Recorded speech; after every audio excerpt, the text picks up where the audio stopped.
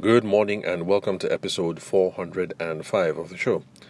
I'd like to apologize before we begin because today is another daddy daycare episode. Not because the kids are home with me, but we're in the middle of school runs, waiting for mom to get ready so that we can leave the house, and I figured let me just hop on and make a quick recording. So if you hear any noise in the background, that's because the little one is with me while we're waiting for mom to get dressed. So let's see how quick we can blaze through this. Today, I would like us to look at the question if it's okay to use the how much do you want to pay tactic. That is when the seller, the vendor, the professional, the service professional, the artist, whoever you are, that's where the wedding planner, the wedding photographer, the cake artist, the architect looks the client straight in the eye and asks, how much do you want to pay? What do you think it's worth? All those kinds of questions. Now, whether it's okay to use that question or not, as a pricing ploy or as a negotiation ploy, it depends on your motive. And, of course, your motive is tied to why these sorts of things even come up in the first place. Now, one of those reasons why people resort to that kind of tactic, asking the buyer, how much do you want to pay, is because usually you're at an impasse on pricing at the negotiation stage.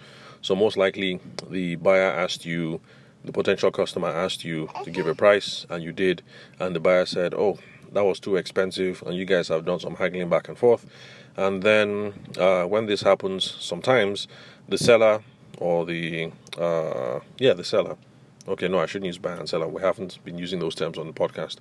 So you, the professional, decides to make a bid for the buyer's innate sense of kindness and fairness.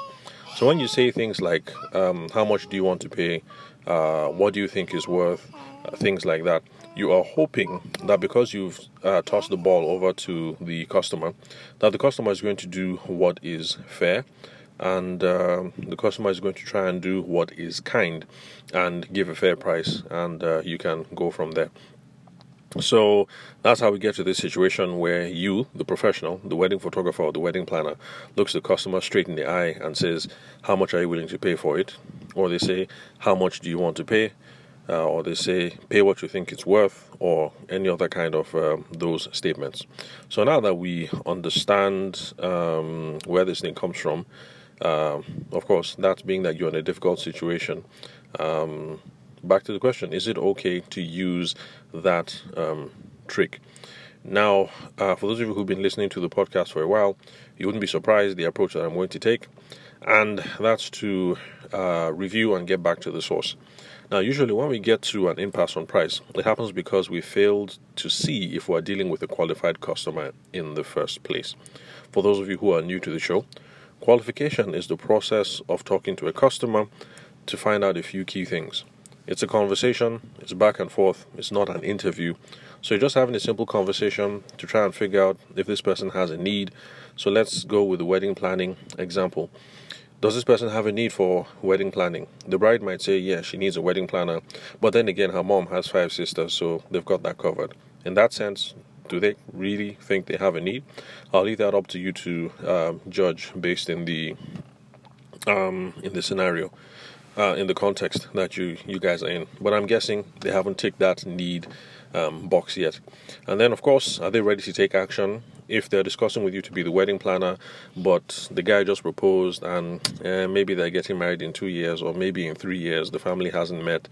Let's see, what else? Stuff like that. I really don't think they're getting ready to take action anytime soon. But if the bride that you're talking to, yes, the mom has 5 sisters, but then again, they have a specific date. It's in 6 weeks' time, and they've already sorted out the wedding venue. You can see that these people are getting ready to take action, soon because they've done some other things prior that show that they are ready to move ahead. So if, as a family, they do decide that, you know what, let's have a wedding planner, I don't want to stress my aunties, then this is the kind of couple or family that might be good to go. Then, of course, the final one is whether they can afford the product or the service. So when you're qualifying the client, when you're running through the qualifications process or qualifications framework, these are the sorts of things that you're trying to tease out in conversation. If this is your first time of listening to the podcast, all you have to do once you're done listening to this episode is to look for other episodes that have qualifications in the title. You'll have to scroll down a bit because we're over 400 episodes now, and you will find much more details about specific qualification frameworks that you can use. And when I say qualification framework, it's more or less a conversation outline for how you can start the conversation from good morning, hello, what's up, how may I help you, all the way to thank you very much for your business. So qualification is key. If you're having to use any of these kinds of tactics, it means that you didn't qualify properly in the first place. Now remember, if you miss any of the criteria that we've gone through above, whether there's a need or whether there's an interest, if they're ready to take action and if they can afford, if we miss out on any of these, then we are not talking to a qualified customer.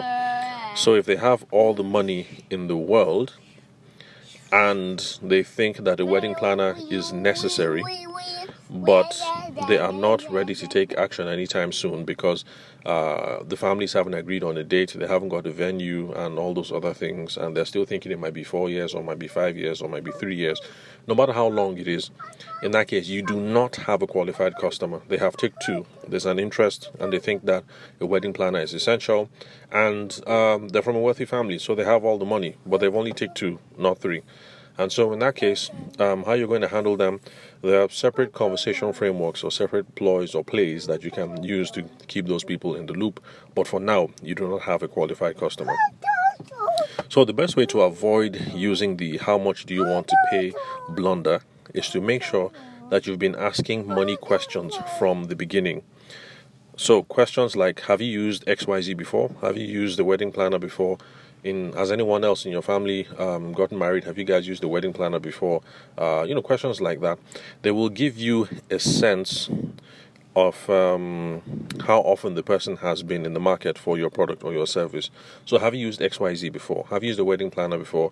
Have you guys in the family used the wedding photographer before? So it'll give you a sense of whether they've been in the market before.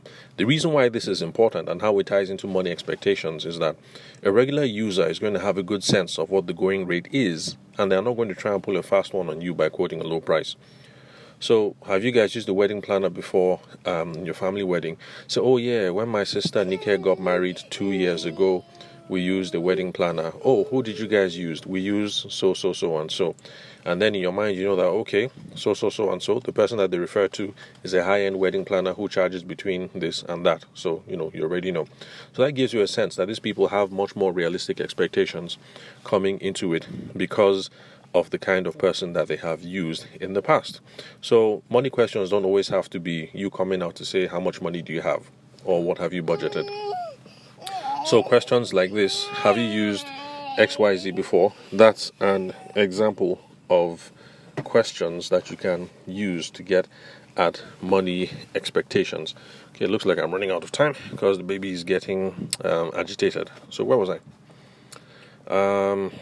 So have you used XYZ? So that helps you to get a sense of whether they're a regular user. So another example is, if you sell mobile phones and the potential customer last bought the iPhone XYZ 6 months ago, now the chances are, if they come asking for the latest iPhone XYZ Plus, that they're not going to be shocked when you give them the price. So, of course, if you ask those kinds of questions around, when last they bought, when last they used the product or a service, or around what their interests are, then you know that, okay, this babe or this guy bought an iPhone, whatever model, 6 months ago, so they're not going to be scared when you bring up this price. So you know that person is not going to use you and start pricing groundnuts and start haggling up and down.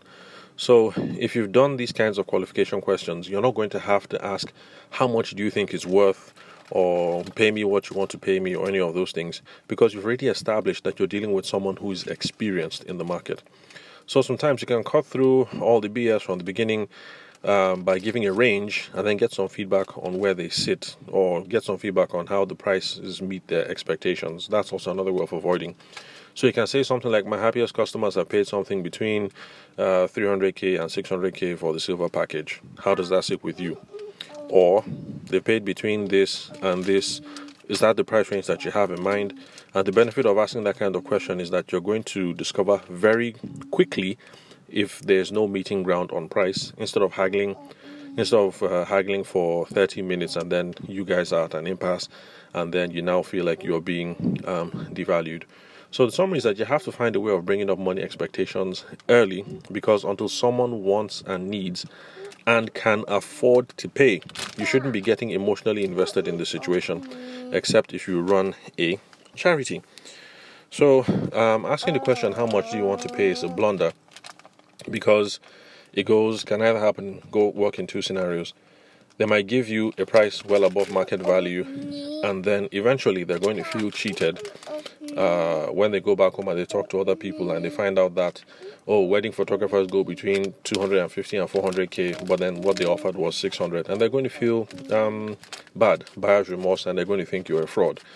And then the second thing is that they might give a figure that is well below market value, and then you get desperate, and then they use that to put a squeeze on you and get a cheap price, and then you feel devalued. So it's a blunder, because there's no scenario where it works out good for either of you. So it's best to get the money conversations out in the open before you start giving or asking for a particular price. And that's the reason why the fundamentals are very important in the sales and the marketing process. So always remember to qualify, especially on price, so you don't have to reduce yourself to asking questions like, how much do you want to pay? How much do you think is worth? Pay me what you think is worth. Stuff like that. So thanks for listening to the episode. And I'll catch you guys at the next recording.